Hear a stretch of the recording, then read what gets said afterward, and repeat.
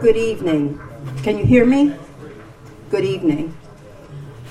I have it on good authority that you're in for a treat this evening. Even though we're here to talk about the Civil War at sea, we know there's a lot more books to come. As Professor Emeritus of History at the United States Naval Academy, this evening's speaker is a leading Civil War and naval historian. There are two items I must mention because there are so many credentials and titles of books and so on, but two that are recent: the Lincoln Prize in 2009 and the Abraham Lincoln Book Award in 2010. His credentials, awards, honors, and published works would be a volume unto itself with lots of appendices. Amidst all his studies, service in the U.S. Navy, duties as chairman of the History Department at the U.S. Naval Academy, researching and teaching, Mr. Simmons found time to share his knowledge and passion for history by producing an array of books on a wide range: Civil War, Battle of Midway, certain other, like Decision at Sea, 5 key battles, very, very good, in the different time span of U.S. history. They are testament to a skillful translation and interpretation of historical events and data into meaningful, very crisp, and clear narratives. You wish this individual had been your history teacher. It would have opened up a whole new world. You are there in the midst of the action, including like in the Civil War at sea. It just puts you right in the middle of it. The first thing, in December of 1862, 16-year-old Alva Hunter watched from shore, and you're there. You're at the shore. You're watching these ships come in. You're seeing the new coming to change the old. Whichever book you are currently reading will be your favorite until the next one comes along. Finally, and I heard someone say that using that word gives people hope. So finally, without further ado, please welcome Craig L. Simmons.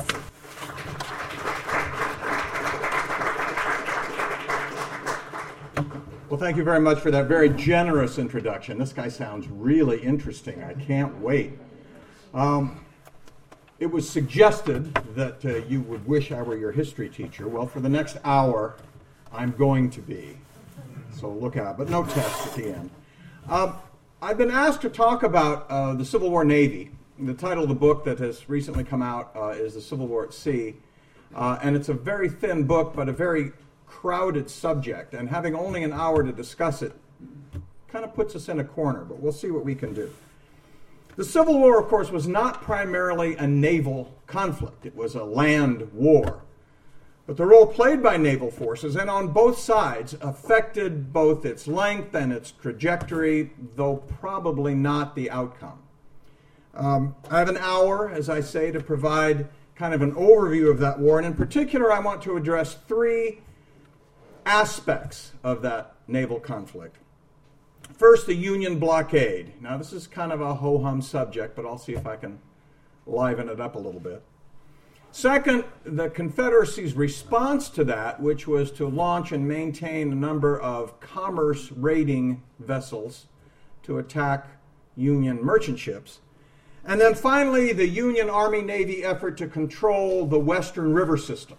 Those 3 things, I think, are the key campaigns of the Naval War.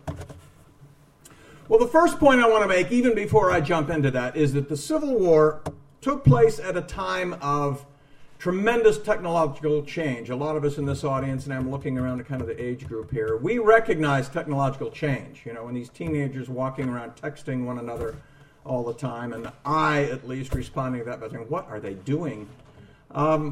In the same way, the generation of the Civil War confronted technological changes that redefined the world in which they lived.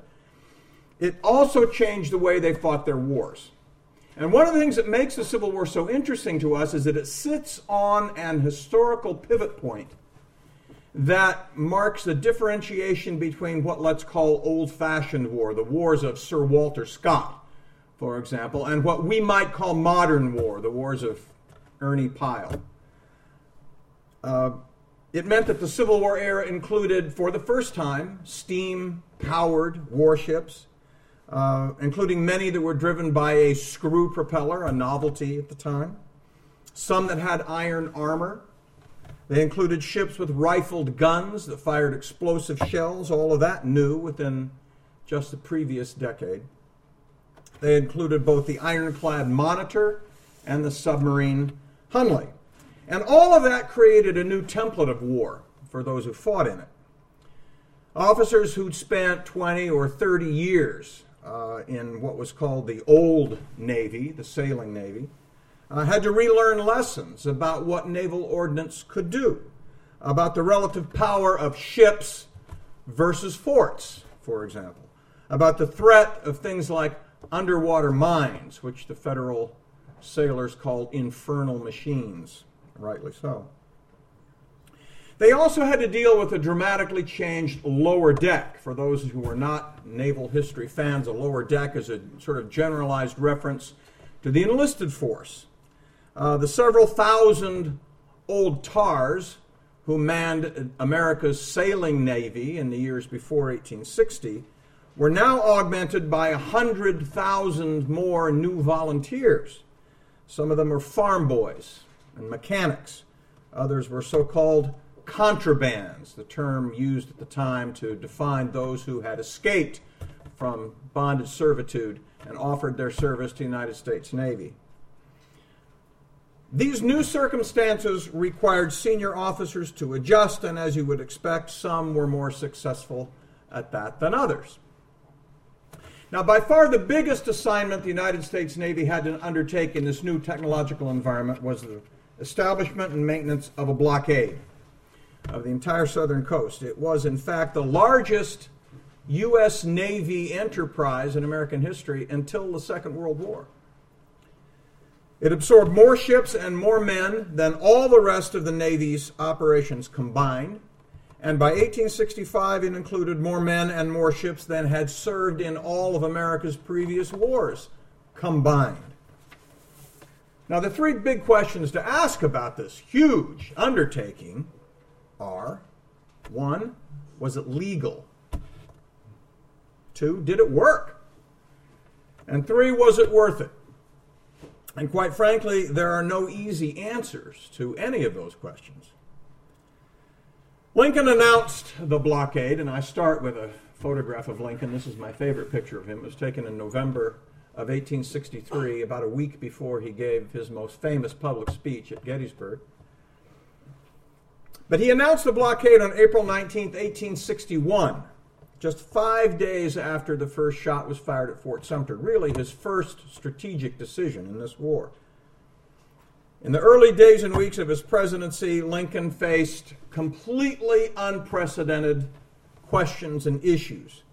We see him now, and some of you have, I'm sure, in the new movie, the eponymous Lincoln, struggling with the question of how to gain ratification for the 13th Amendment. And he seems almost omniscient in that role.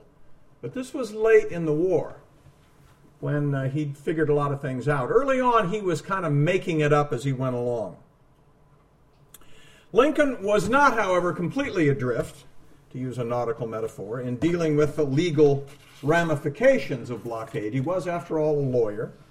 He knew that a blockade was an act of war, and that it was likely to be perceived as a kind of recognition of the Confederacy. I mean, you can't blockade a country that doesn't exist.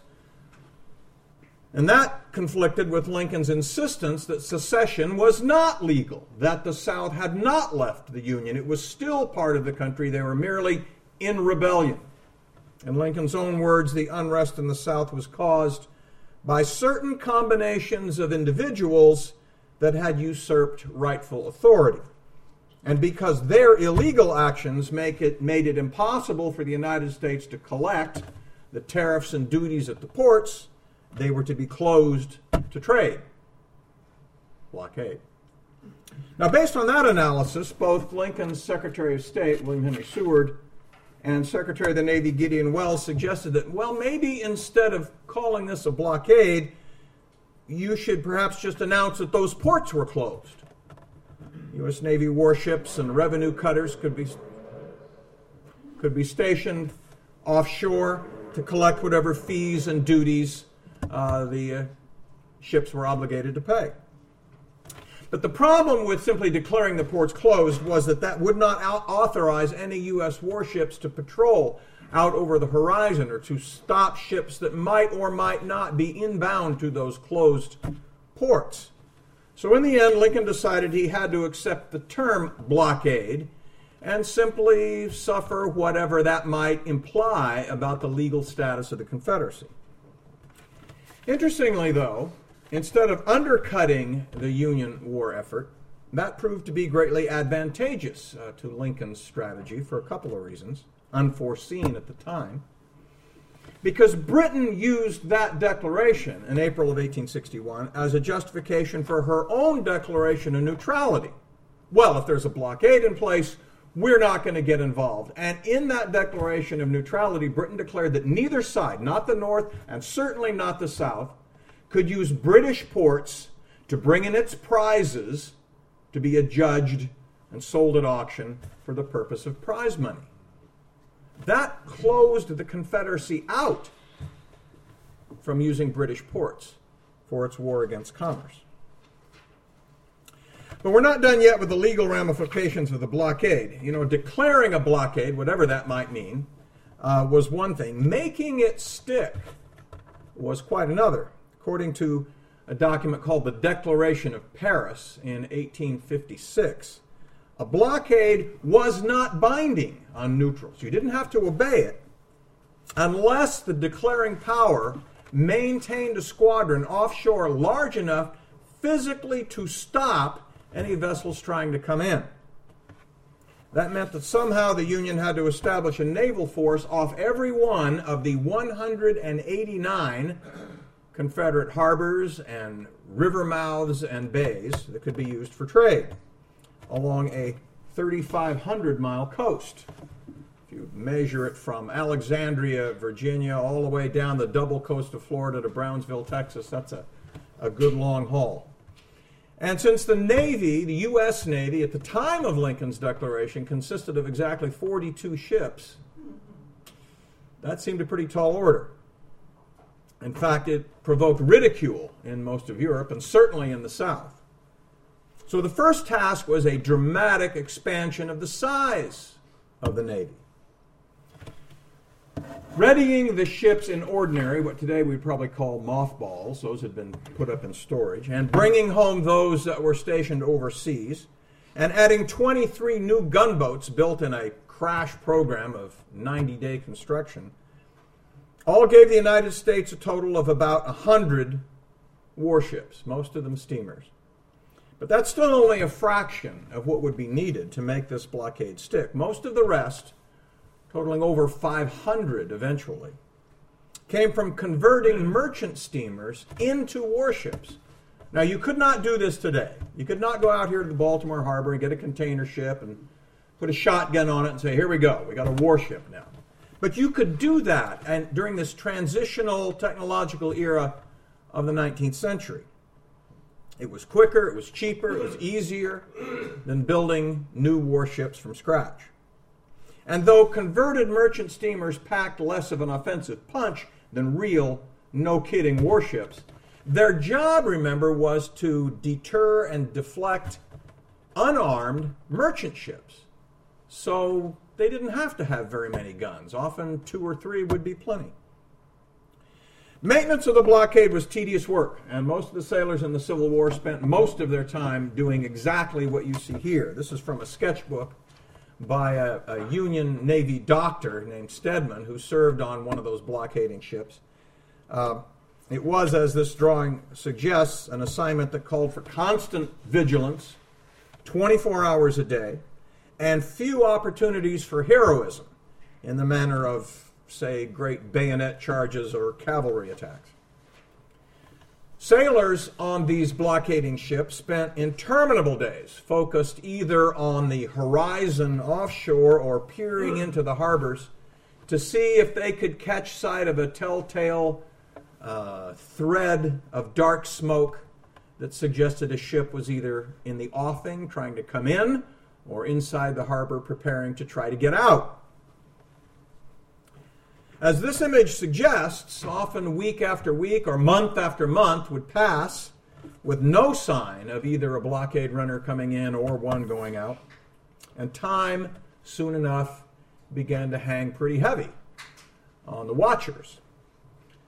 Stedman drew this sketch, by the way, as kind of a response to newspaper editorials that he found terribly annoying, that suggested the sailors on the blockade simply weren't doing their job very efficiently. If you can't read it, the sarcastic label at the bottom of this drawing reads, "The reprehensible want of vigilance in our blockading squadrons.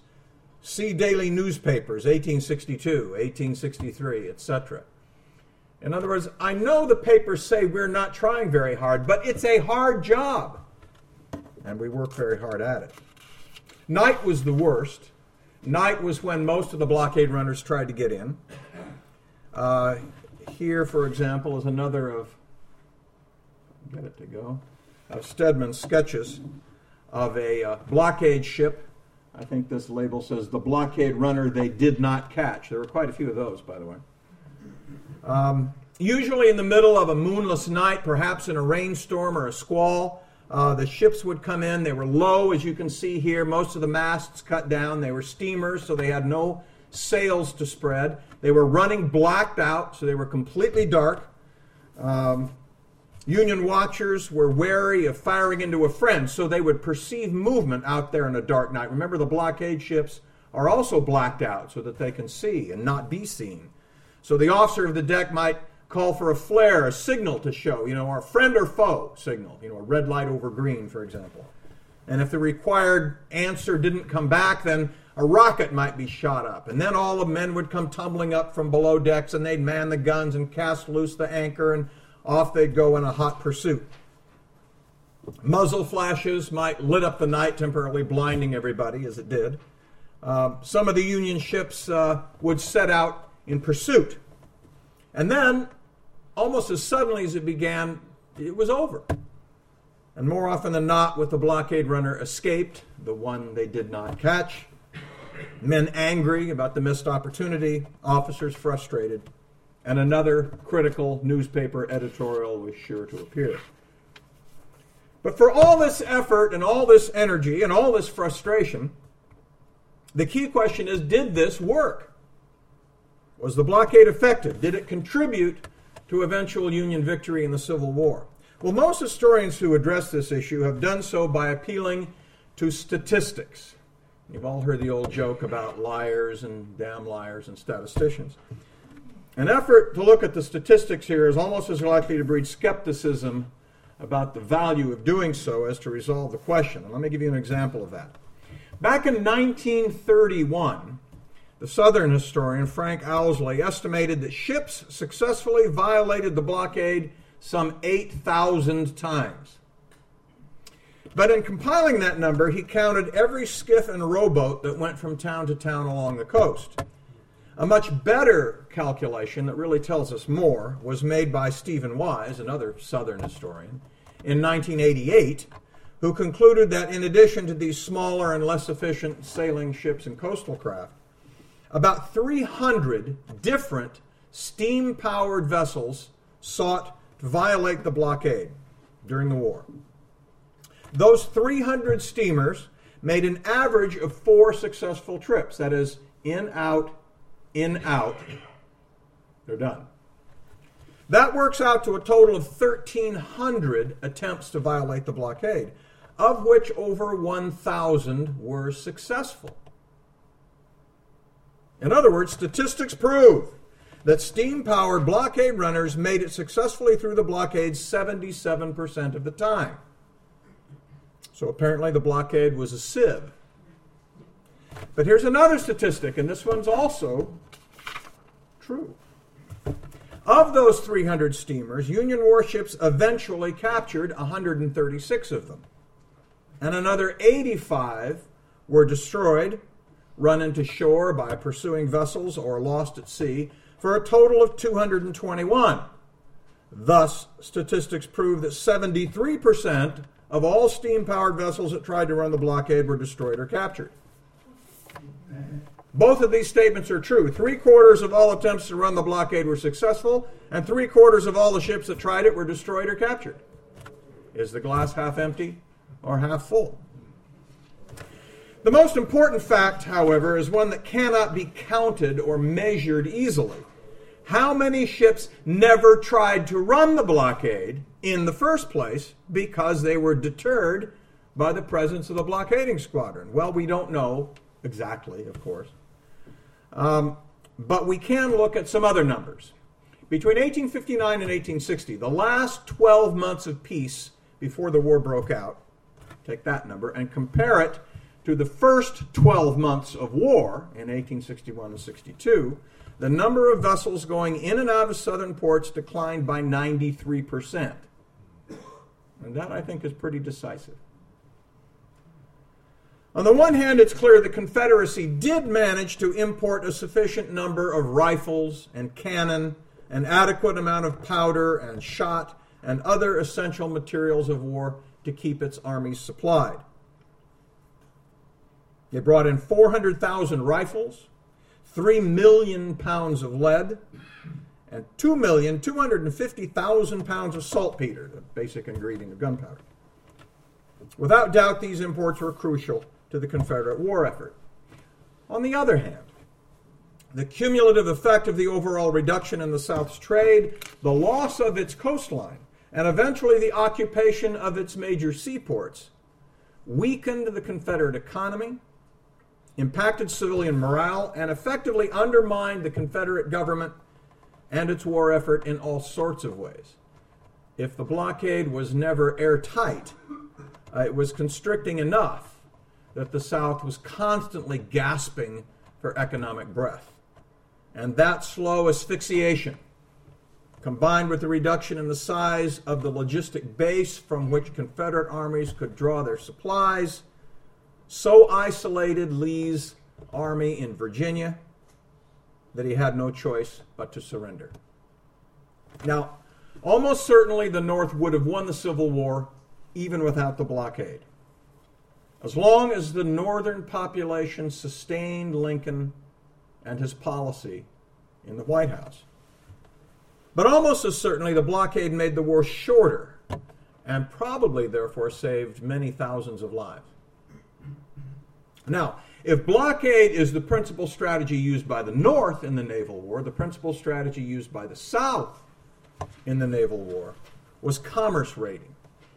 Indeed, in virtually all 18th and 19th century wars, European as well as Western Hemisphere, the stronger naval power almost always tried to blockade its enemy, and the weaker naval power, knowing it couldn't confront that navy head-to-head or hull-to-hull, attacked its merchant commerce, a form of economic warfare. It's called guerre de course by the French. Now, guerre de course had marked the principal effort of the American Revolution, of Americans in the War of 1812, of the French against the British in the Napoleonic Wars. But one big difference between those wars and this one is that Confederate commerce raiding now depended on the new technology. As I noted at the outset, the advent of steam propulsion and the screw propeller made commerce raiders more dangerous, but it also made them more dependent on shore bases for supply. If you're a steamship, you've got to get coal somewhere. Much of the commerce raiding in the Revolutionary War and the War of 1812 had been conducted by something that was known as a privateer. Probably heard the term. Here we are in Baltimore, one of the hearts of privateering in the War of 1812, the bicentennial of which we are observing at the moment. These were small, privately owned ships, hence the name, that were paid for by their owner. The government didn't put up a nickel for this. All the government did was give them a piece of paper called a letter of marque, which was quite literally a license to steal. Their job was to prey not on enemy warships, but on merchant commerce, and they got to keep whatever they took. It's an easy way of expressing it, but it's a form of legalized piracy. Now, Jefferson Davis issued a call for Confederate privateers even before Lincoln issued his blockade declaration. Here's one. You can see how small this is. Privateers, as a rule, are pretty tiny. This one is a fore and aft rig, which is pretty common, and had exactly one gun. Of course, that's one more than your merchant targets are likely to have. It would also be packed with men, though I think in this slide you can really only see two, but ordinarily a privateer would carry quite a few because you wanted men on board as a prize crew for the ships that you captured. The problem with privateering in the Civil War is that the entire idea of privateering is that it's driven by the profit motive. People did it to make money. Since the ship owner provides the ship, pays the men, hires the officers, he expects a return on his investment, and the crew expected prize money.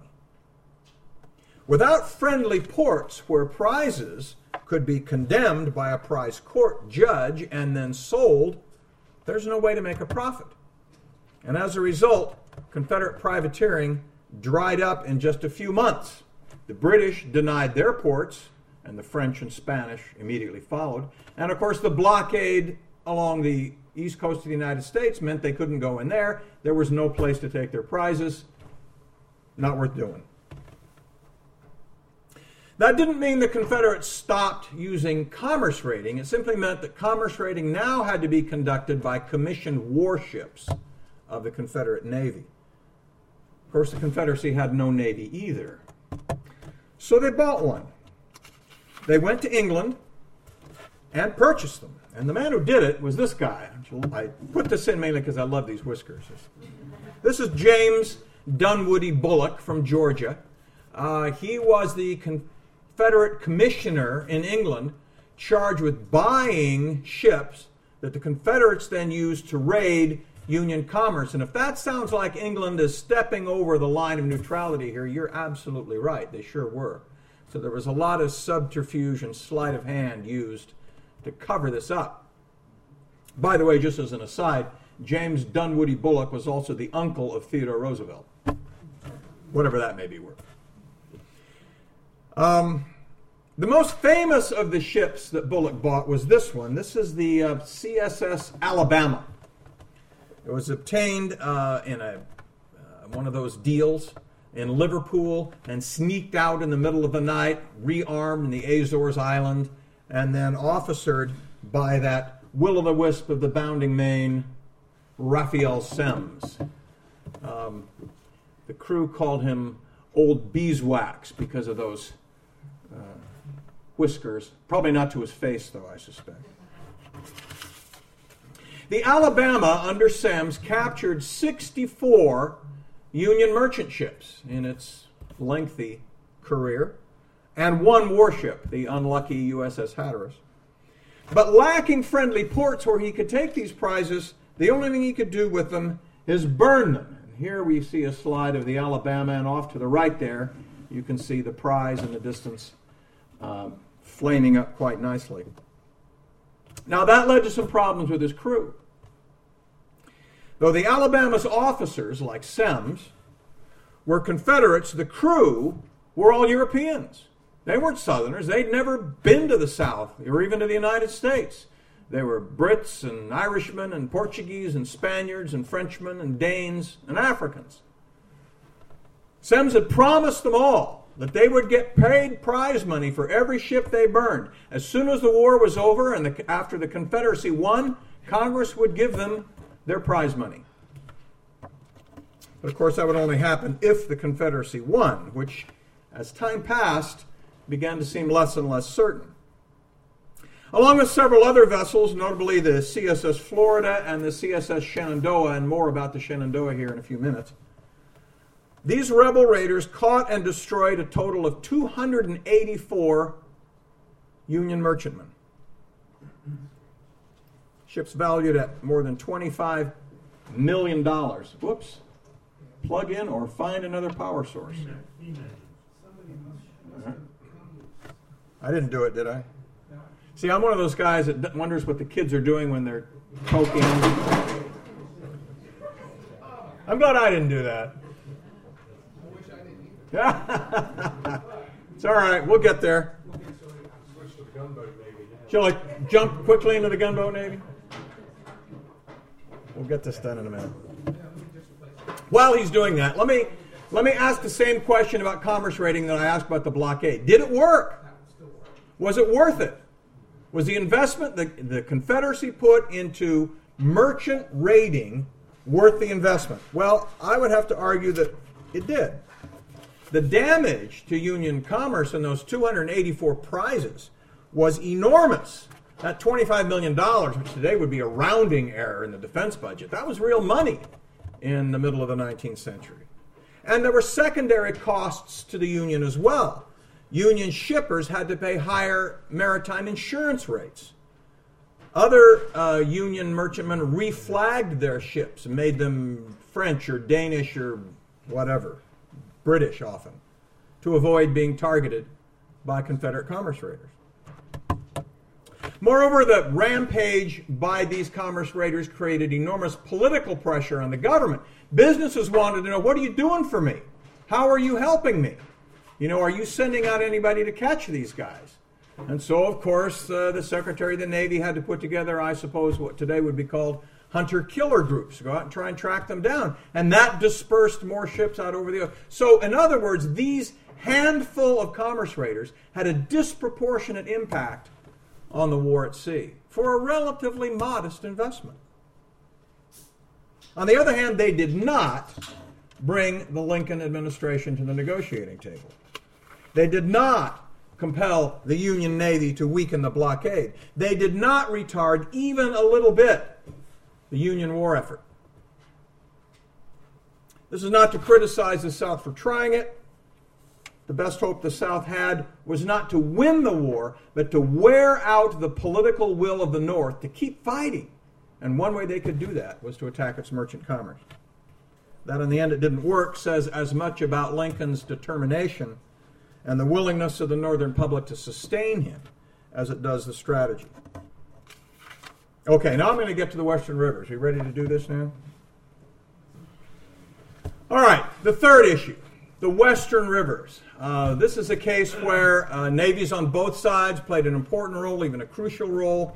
And when I talk about the West in the Civil War, let me make sure everybody understands what I mean. I don't mean California. I don't mean Arizona. I don't even mean Texas. I mean that area between the Appalachian Mountains and the Mississippi River. Right? And here it is, bounded more or less on the north by the Ohio and by the Gulf of Mexico on the south, but Tennessee, Kentucky, Alabama, Mississippi. That's the West, as Civil War historians describe it. Now, from the beginning, Union planners had envisioned a move down the Mississippi River from the north and up from New Orleans from the south in order to divide the Confederacy, not quite in half. This had been part of Winfield Scott's so-called Anaconda Plan back in the beginning of the war. A crucial geographical fact that affected all the campaigning in the West was that while the rivers in the Eastern Theater, and if you can picture them in your mind's eye, the Potomac and the Rappahannock and so forth, they all flow, as you look at a map, horizontally from west to east. So to an invading force, they're barriers to the Union Army as it moves south. But here in the West, as you can see, the major rivers, the Tennessee and the Cumberland in the middle of the map, which flow from south to north, and the Mississippi, which flows from north to south, they all appear vertically on a map. They're not barriers, they're highways to an invading force. Now, in a Union campaign along these river lines necessarily involved both the Army and the Navy in what today we would call joint operations. And this proved very difficult to do in the Civil War because there was no existing protocol for joint operations in the 19th century. There was at that time no Secretary of Defense, no Pentagon, no nothing. There was a Secretary of War who presided over the Army and a Secretary of the Navy who presided over the Navy, and they both sat on the cabinet as co-equals, and they didn't like each other. So as a result, The ability of the Army and the Navy to work together on any of these western rivers depended entirely on the willingness of the commanders to cooperate. At first, it looked like the Army was going to be the senior partner in this. The first three wooden gunboats built on the Ohio River at Cincinnati by Navy Commander John Rodgers in the spring of 1861 were technically under the Army's command. Indeed, under the rather dubious command of Major General John Charles Fremont, one of those political generals you hear a lot about. But as the river squadrons grew, it became clear that a shared command was more practical. As it was finally hammered out, the Army retained strategic control of the campaign, but Navy officers exercised tactical command of their ships. And as a result of this kind of ad hoc arrangement, where cooperation, not command unity, was the key, the outcome depended on who was in charge. Rather quickly, the North's industrial superiority allowed it to produce specially designed riverine warships that the Confederacy could not match. And I would advance this if I had my little trigger here. But if you can do that, man, there we go. Thank you very much. This is the USS Benton. It's named, interestingly enough, for John C. Fremont's father-in-law, Thomas Hart Benton. You can see how its casemate design and iron armor had 2 inches of iron armor all the way around on all sides and gave the crew a certain amount of protection, not necessarily against heavy caliber cannon, but from certainly small arms fire. Not only were the men protected, but so were the engine plant and the paddle wheel. You want to advance that for me again? You might just move over one seat there. You're going to be my new. Thank you very much. Here's the design of the thing, and you can see in the lower drawing here how that iron armor worked its way all the way around to include not only the engine spaces and the guns, but even the paddle wheel, which is covered by that big iron box. And now that you've moved over, I'm going to get my weapon back. So thank you very much. I appreciate it. By contrast, the South could only jury-rig some sort of ersatz warships. Here's one. This is the CSS General Price, fairly typical Confederate river warship. It had been a commercial steamer before the war, and what the Confederates did was simply hammer some 4-inch thick timbers all the way around it to make it, in the parlance of the day, a wood-clad. Now, if you're betting in this war, bet on the ironclad, not the wood-clad. They even had, by the way, just as an aside, when they were low on not only iron but wood as well, they actually put cotton bales all the way around the side, which could absorb quite a bit of punishment, and had cotton-clad warships. So King Cotton had to be good for something for the South. Lacking the ability to produce a modern navy, the Confederates counted mostly on shore fortifications to deter the Union warships. Let's go back to this map. They erected a defense line called the Long Kentucky Line from, and I'm going to move away from the microphone for a minute here, from island number 10 here in the Mississippi on the border between Kentucky and Tennessee, through Fort Henry on the Tennessee River and Fort Donelson on the Cumberland River, all the way to Bowling Green, Kentucky, which is off the map to the right. That was their defensive line, and they counted on the forts more than they did their vessels to try to stop this Union onslaught. The first trial of that came at Fort Henry, which you can see in the middle of the map, the number 5 there, where Brigadier General Ulysses S. Grant, not yet a household name, cooperated with Navy Flag Officer Andrew Hull Foote to break through a key linchpin in this defensive line. They took the fort under fire from Foote's ironclads, which you can see here shelling the fort in the distance, while Grant's soldiers moved around to attack from the overland side. In this gun duel, Foote's ironclads absolutely overwhelmed the fort. Here's the Union perspective on this, and here's the Confederate perspective on this. I'd rather be on the Union side myself. And Fort Henry actually capitulated before Grant's soldiers could even get there. So here's the gunboats asserting their dominance over shore fortifications. It turned out to be quite an important move because we go back to the map. If you'll notice, this railroad line here from Memphis runs all the way to Bowling Green, crosses the river just below, or above, since the river runs northward, Fort Henry. Once Fort Henry was captured, Union gunboats could proceed down the river and burn this bridge, which cut off that army from this army, and the whole Confederate force had to retreat about 300 miles. So for one fort, the Union captured a state, in effect. If the Navy won the honors at Fort Henry, it was the Army that did so at where number 6 is there, Fort Donelson, on the Cumberland River. Here, Foote's gunboats proved far less formidable, mainly because Fort Donelson was on higher ground and could shoot down onto the river. This time it was Grant's army that surrounded the fort from the landward side and compelled its surrender. And there is Grant, as you can see. And if you'll see number 8, I love the way this map does this, and I can make fun of it because I drew it. That's the Navy turning around and going back. Yipes. Okay. The best example, though, of Army-Navy cooperation in this river campaign came at a place called Island Number 10 on the Mississippi River. This island is so named, it's just the 10th island in numbered sequence from the point where the Ohio and the Mississippi come together, and this happens to be the 10th one. It sat right at it's not there anymore, by the way, the river's moved, but at the time it sat right between the border of Kentucky and Tennessee. And it was difficult to approach, back to the map, because of this swampy ground here off to the side, so that the Union, instead of dropping off its soldiers, they could not get to the fort from the landward side. This goes around 100 miles. Now, you can't get there from here. They had to get it from this direction.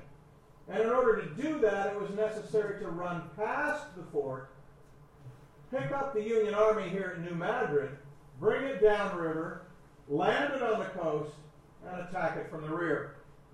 This operation would have been impossible for either the Navy or the Army to do by itself, but working together, they made it look pretty easy. This is pretty much the guy who was responsible for it. This rather piratical-looking fellow is Commander Henry Walk. I love the fact, by the way, just as an aside, that the Union naval commanders in this campaign are named Foote and Walk. But be that as it may. He's the guy that ran his ship past the batteries and escorted them across the river. So it's his willingness to take on that responsibility that made it possible. The same week he did that, by the way, 500 miles to the south as the river flows, this man, David Glasgow Farragut, destined to be the Ulysses Grant of the Naval War, if you would, ran his ocean-going ships from the Gulf of Mexico past the forts on the Mississippi guarding New Orleans to seize the South's largest city. Now, this is particularly significant for a couple of reasons. One is the fortifications protecting New Orleans were not like those at Fort Henry and Fort Donelson. Those were log and dirt forts thrown up at the beginning of the war in a hurry. The forts protecting New Orleans were big masonry forts built by the Army Corps of Engineers over about a 2-year period. I don't know what kind of map I have. There they are. There's one on the left, Fort Jackson, and then on the upper right, Fort St. Philip. These are substantial forts. Between them, they had 128 heavy guns. No one was quite sure if wooden-hulled, ocean-going warships could steam past them unscathed. They were built, in fact, to make that impossible. But, as you can see in the slide here, Farragut decided to try it. He broke through that barricade across the river, ran past the forts, and then steamed up to New Orleans and just sat there with his guns pointing at the city and said, "Give up." And they did. There was a book written in the 1940s by a fellow whose name I can't remember, but it was called The Night the War Was Lost. And what he meant by that was that the South, once it was clear that they had lost New Orleans, the outlet from the Mississippi, once it was evident that the Union's warships could overwhelm the South's defensive forces, the rest was a matter of time. Now, that may be a bit of an extreme statement. The war still had 3 years to run. but it does suggest how important this was. With the command of the lower Mississippi, Farragut could steam all the way up past Baton Rouge to Vicksburg, but of course he could not capture Vicksburg itself without an army. Vicksburg probably deserves its own speech, and I won't go into great detail here, but the key point is that as at Island Number 10, the key to success was the cooperation of the Army and the Navy. Once again, the Union Navy agreed to run past Vicksburg, escort the Army across the river so that it could come around in that sweeping movement out to the right and come in behind Vicksburg on the landward side. Vicksburg fell after a 47-day siege on the 4th of July of 1863, and for 100 years, Mississippi never celebrated the 4th of July as Independence Day. Let me say something, too, about the Union effort to seize the major southern cities along the Gulf and Atlantic coasts. By 1864, after 3 years of war, there were only 4 important seaports left open to the Confederacy. Go back to this map here. Galveston, Texas, which actually changed hands twice on the Gulf Coast, Mobile, Alabama, Charleston, South Carolina, and Wilmington, North Carolina. Mobile was cut off from the sea in 1864 thanks to David Glasgow Farragut's most famous run past the rebel forts at Mobile Bay. Here's a painting of that. This is the one where his lead ship, as you can see there, tilting over to its side, hit a mine. And as it was going down, others in his squadron were worried that there were torpedoes in the water ahead, to which Farragut responded, "You bet he did." Of course, there's that old joke that we don't know how he said this. I mean, it's always possible. He said something like, "Damn, the torpedoes." The campaign for Charleston was a bit longer, featured a failed attack by Samuel Francis DuPont on Fort Sumter in April of 1863. Here's one of the cases where the forts did prove stronger than the ironclads. Also marked by that heroic charge by the 54th Massachusetts against Fort Wagner, Battery Wagner, highlighted in the film Glory. You can see that at the number 6 there on the offshore island. But Charleston, in fact, did not fall to this assault, not for 2 years, and only when outflanked by William T. Sherman's march northward after the march to the sea. Wilmington, North Carolina, the last of them, that too was a pretty tough nut. The Union had to assemble a couple of hundred ships in an assault on Fort Fisher, which protected Wilmington, North Carolina, and it finally capitulated only in February of 1865. So finally, and there's this joke about saying finally. You've heard me do it because you used it. You know, I got this bit from my friend who teaches at Goucher College, Gene Baker, who told me, he said, now look, when you're giving a speech, you always have to say finally because it gives people hope. So here it is. Finally, I want to say just a word about the CSS Shenandoah, one of the rebel commerce raiders I mentioned earlier. Secretary of the Navy for the Confederacy, Stephen Mallory, assigned the Shenandoah to patrol the northern Pacific Ocean, where the Shenandoah attacked the Union whaling fleet. Here's a drawing of it burning several of its prizes. Just as the first shots at Fort Sumter marked the beginning of the war, the voyage of the Shenandoah kind of marks its end. While the commander of the Shenandoah, James Waddell, was cruising southward towards San Francisco in August of 1865. Now, those of you who know your history know the war ended in April, but this is August of 1865. With the idea of entering San Francisco harbor and holding it for ransom, by the way, that was his plan. He ran into a British ship that had some newspapers that said, oh, by the way, the war is over. Uh-oh. That means most of what he'd done up here in the North Pacific, he had done after the war was over. Now, the legal status of commerce raiders on a country that was not recognized by the Union was a little bit dicey anyway, but to do so after the war was over made it even more so. And Waddell wondered, well, what do I do now? Talked it over with his officers and decided he would make his way all the way back to where he started in Liverpool, England. And so he rounded Cape Horn and made his way through the South Atlantic and the North Atlantic, all the way back to Liverpool without sighting another ship. And he hauled down his flag on November 6th of 1865. There was talk about his being arrested, but in the end, he and his crew were simply released, and the war, at long last, came to an end. Now, if I haven't worn you out, I hope some of you will have some questions for me. That should be fun. Thank you.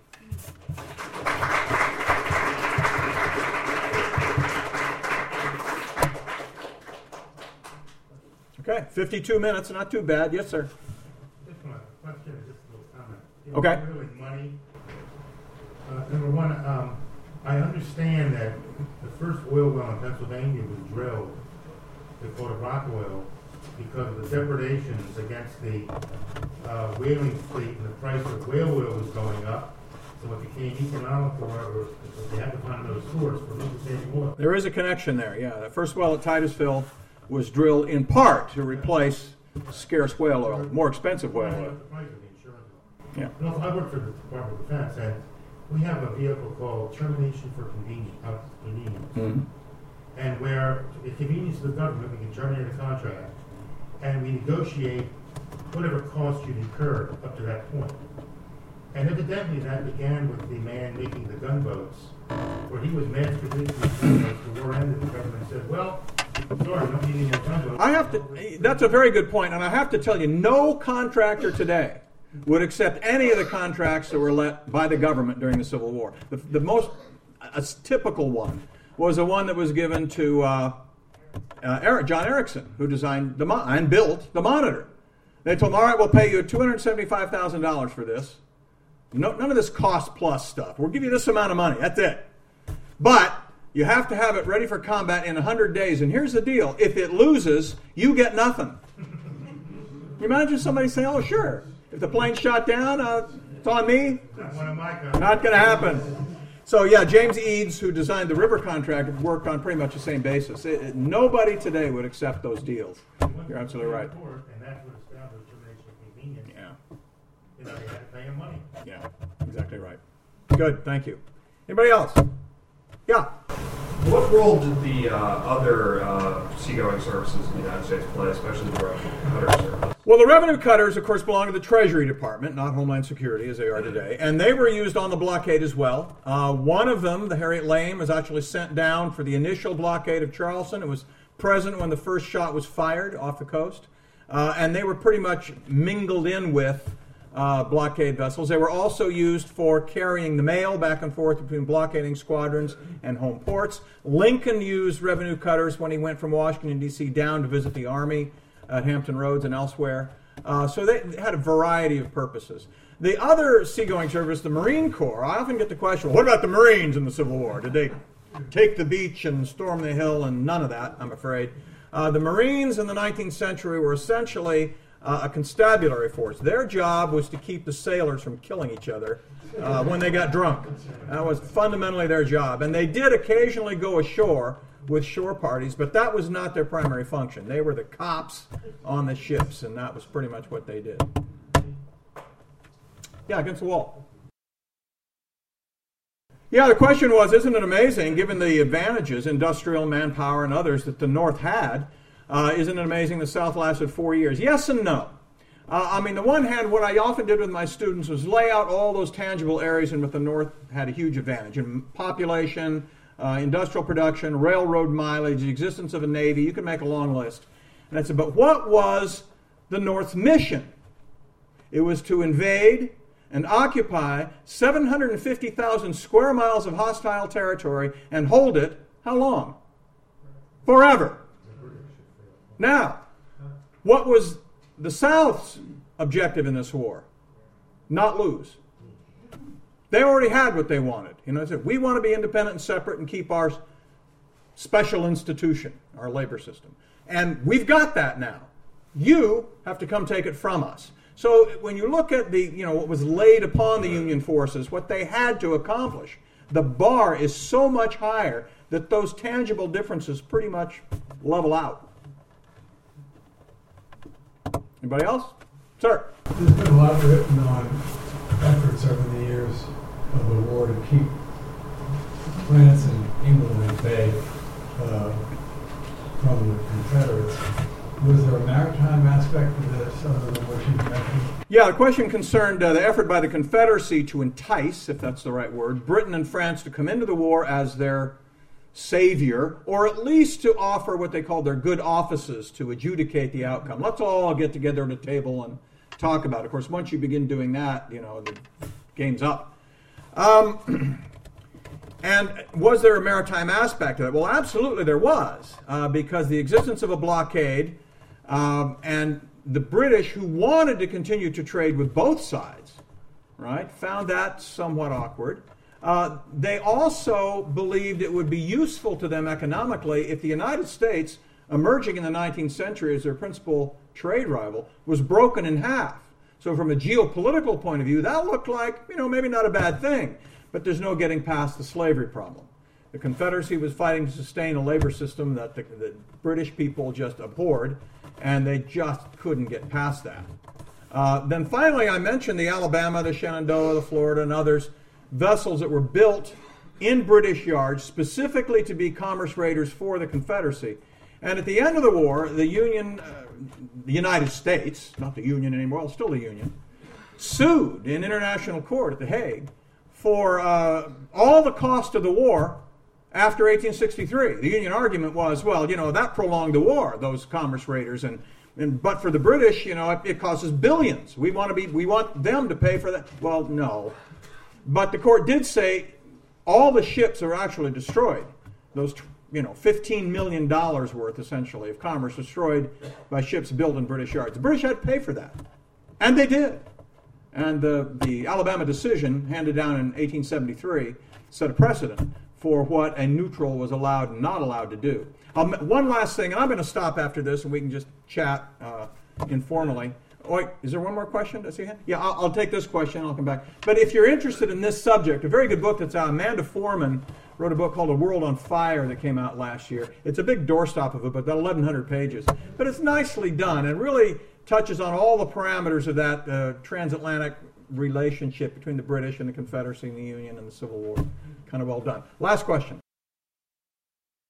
Yeah, the question concerns a number of Union naval officers who resigned their commissions to go south and fight for the Confederacy. There were a handful, but interestingly, only a handful. And I'll make this comparison, and you'll love this especially. If you look at Army officers, almost to a man, Southern-born U.S. Army officers resigned their commissions and went south and fought for the Confederacy. There's a few exceptions. The Rock of Chickamauga, George Henry Thomas was Virginia-born and stayed loyal to the Union. And there were a handful of others. But it's about 95% of Southern-born Army officers went south, fought for the Confederacy. In the United States Navy, fewer than half of Southern-born Navy officers went south to fight for the Confederacy. Now, why is this? Inherent patriotism among U.S. naval officers that doesn't exist in the Army. No? Is that right? Is that the correct? One easy explanation is, there's no job for me down there.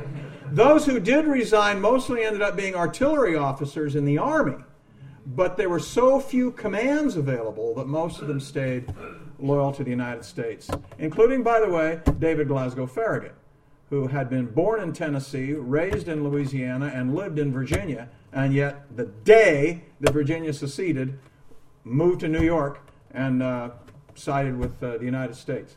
So very few, actually, relatively few compared to the Army. All right, thank you very much, everybody. It's a lot of fun.